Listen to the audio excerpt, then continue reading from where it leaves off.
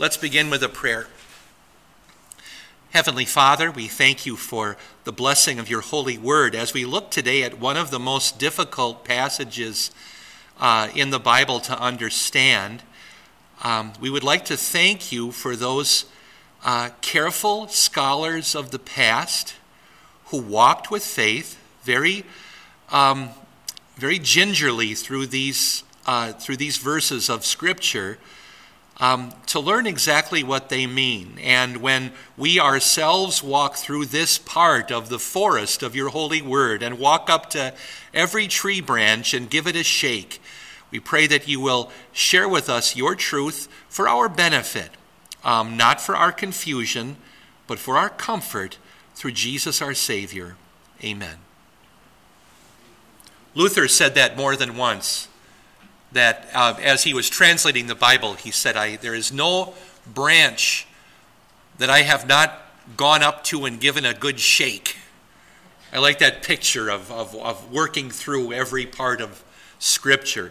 And having worked through some parts of the Bible that carefully myself, I appreciate the way Luther said that. So we're on verse,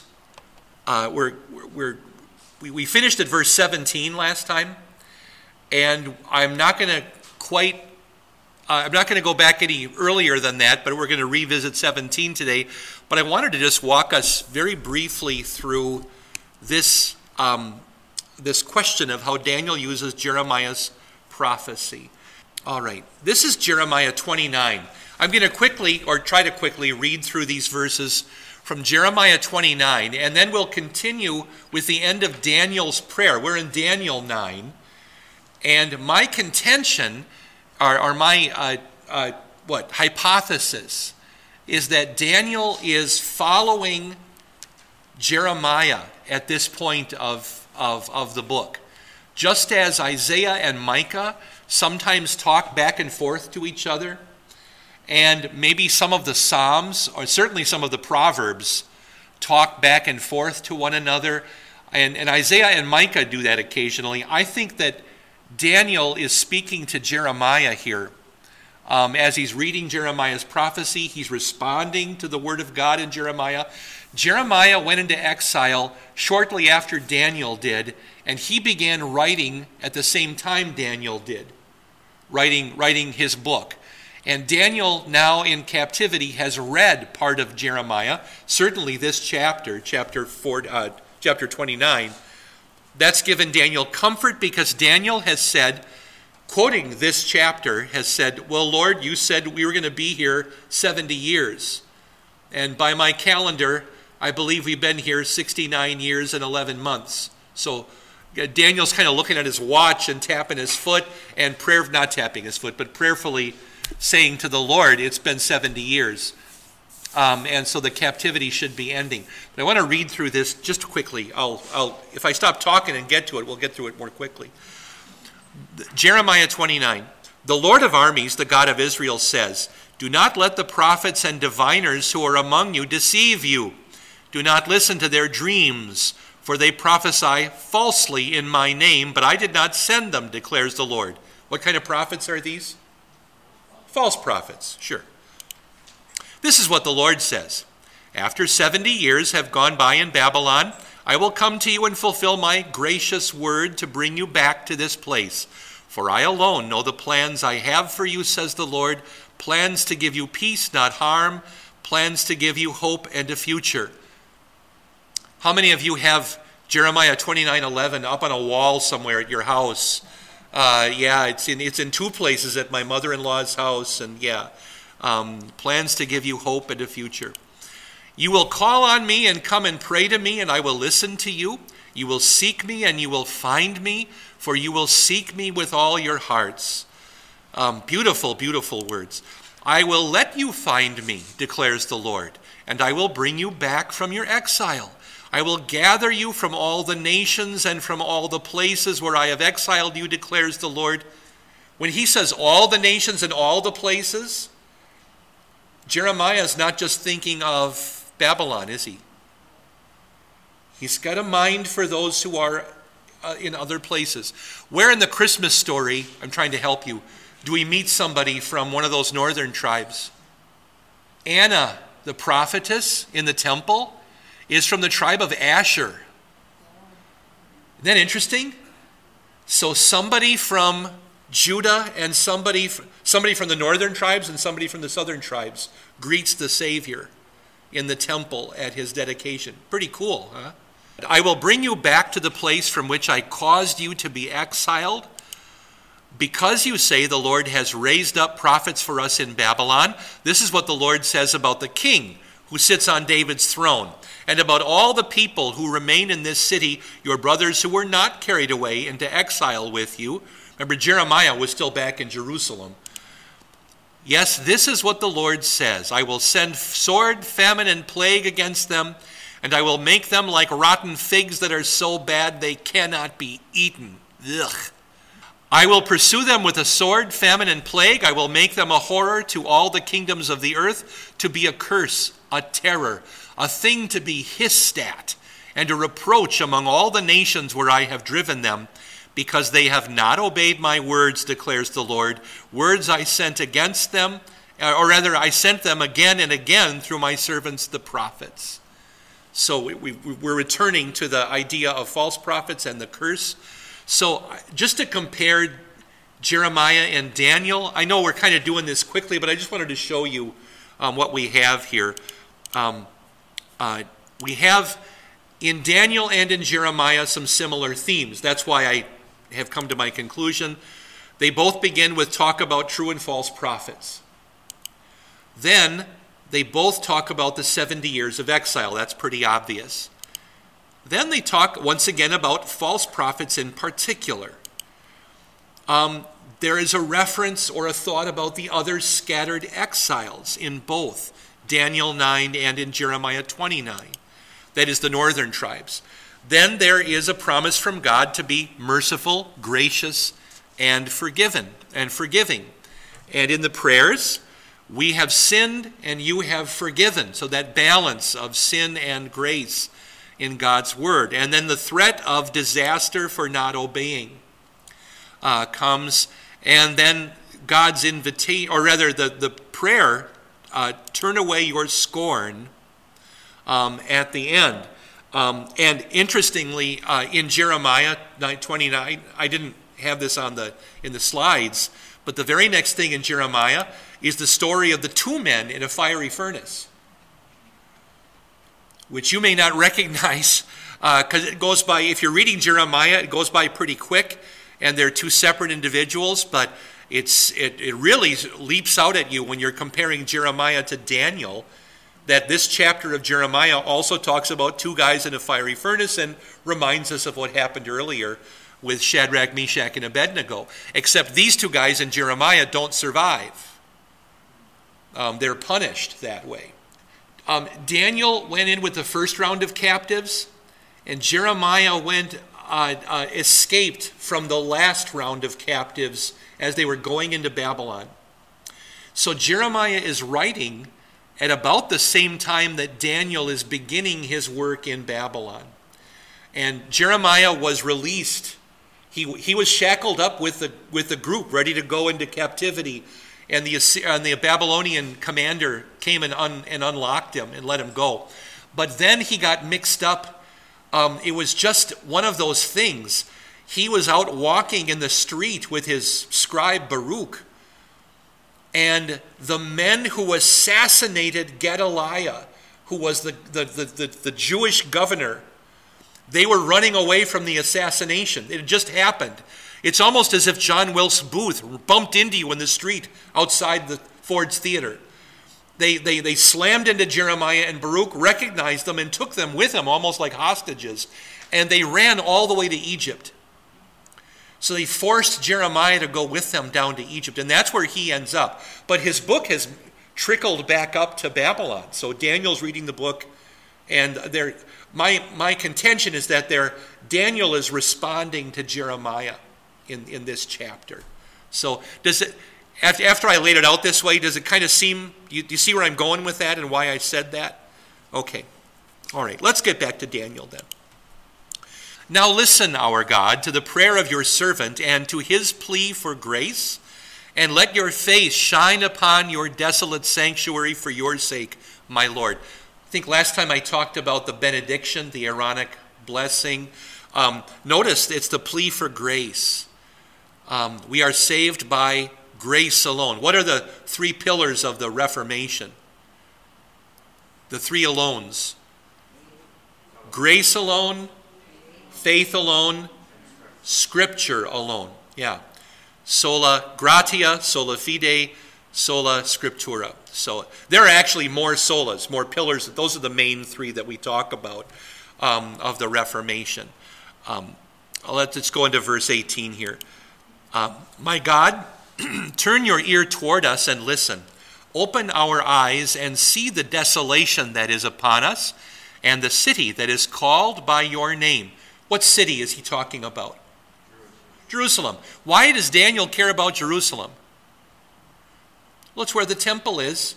And although the temple was destroyed, Daniel wants to see it rebuilt, and he wants to see worship go back to the way it was. That's Daniel's frame of mind. Do we care much about Jerusalem today? No, but partly we don't care about Jerusalem today because of this chapter. So don't get Daniel out of his chapter before it happens. So, no, it is not because of our righteous acts that we are casting our plea for grace before you, but because of your great acts of compassion. So, once again, the Reformation pillars, which one is this? Gratia. It's grace alone. And I hesitate to call it a Lutheran doctrine because it's not a Lutheran doctrine. It's a scriptural doctrine. We are saved by the grace of God alone. And what an amazing passage this is. Wouldn't this be a good Reformation text sometime for a sermon? Daniel 9:18. Also in this verse, we have this curious turn of phrase in the EHV. We are casting our plea for grace before you. The Hebrew word here, nafal, is to throw down, to throw our plea down at your feet. I was doing this with a couple yesterday who are going to get their baby baptized in a week or two. And we were going through verses about baptism that talk about us. And I said, just say me or I here. It's the same thing. Yeah, a really good way of, did you say personalizing Scripture? I like the way that you put that. Thank you. Yeah. I wanted to also just mention in passing this throwing down our plea before you, casting our plea. The word nafal, one of the words for giants in the Old Testament is the Nephilim. Have you heard that term before? We're not sure why they were called that, but it's based on this same word, to fall. Are the Nephilim the one who cause us to fall? Or are they the ones who fall on us?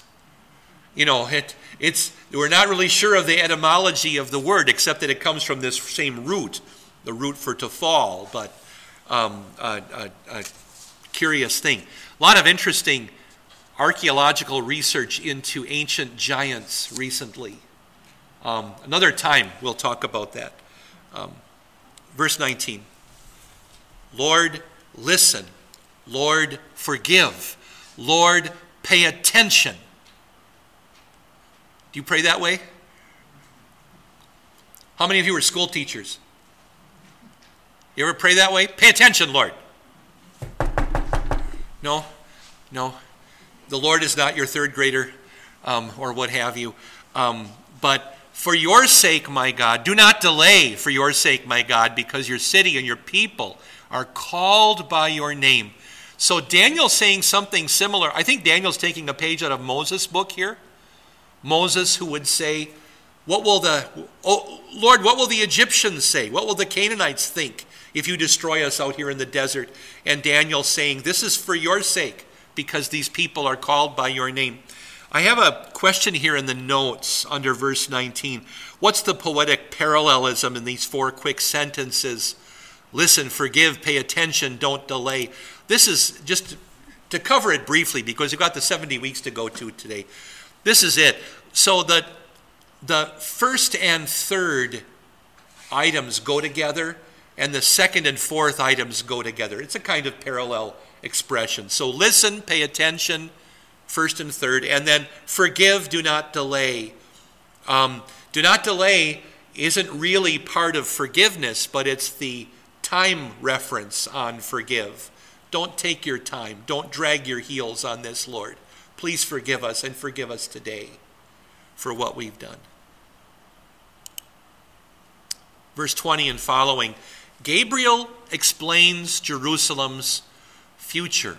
This is Gabriel's second appearance in Daniel, and not sure, but I think Gabriel is the angel in the rest of the book, because chapters 10 to 12 are all part of the same scene, but this one is Gabriel for sure. So Gabriel making his second appearance, and of course he appears a couple times with Mary and Joseph, doesn't he? With Mary, I should say. So while I was still speaking, praying, confessing my sin and the sin of my people Israel, I was casting my prayer for grace concerning the holy mountain of my God before the Lord my God. There's the same expression, throwing it down at God's feet. I'm not, the one thing that makes me nervous about the EHV's translation here is when you hear the verb cast talking about words, where might your brain go? Throwing, maybe? I'm impressed. My sinful brain didn't go there. I thought of casting a spell. And if you guys didn't, then we're okay with this translation here of the EHV. But that's kind of where I went. So, but casting. So my prayer for grace. It's not a spell. He's throwing it down at God's feet.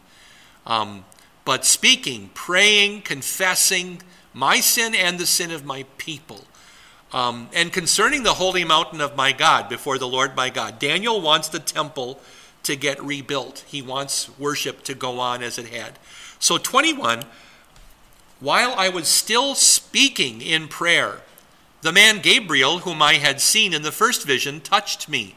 I was completely exhausted. It was about the time of the evening sacrifice. There's a lot of little stuff packed into that verse. So a reintroduction of Gabriel. Notice the time. Daniel is still in the prayer when Gabriel comes. And what do you think Gabriel has come with? The answer to the prayer.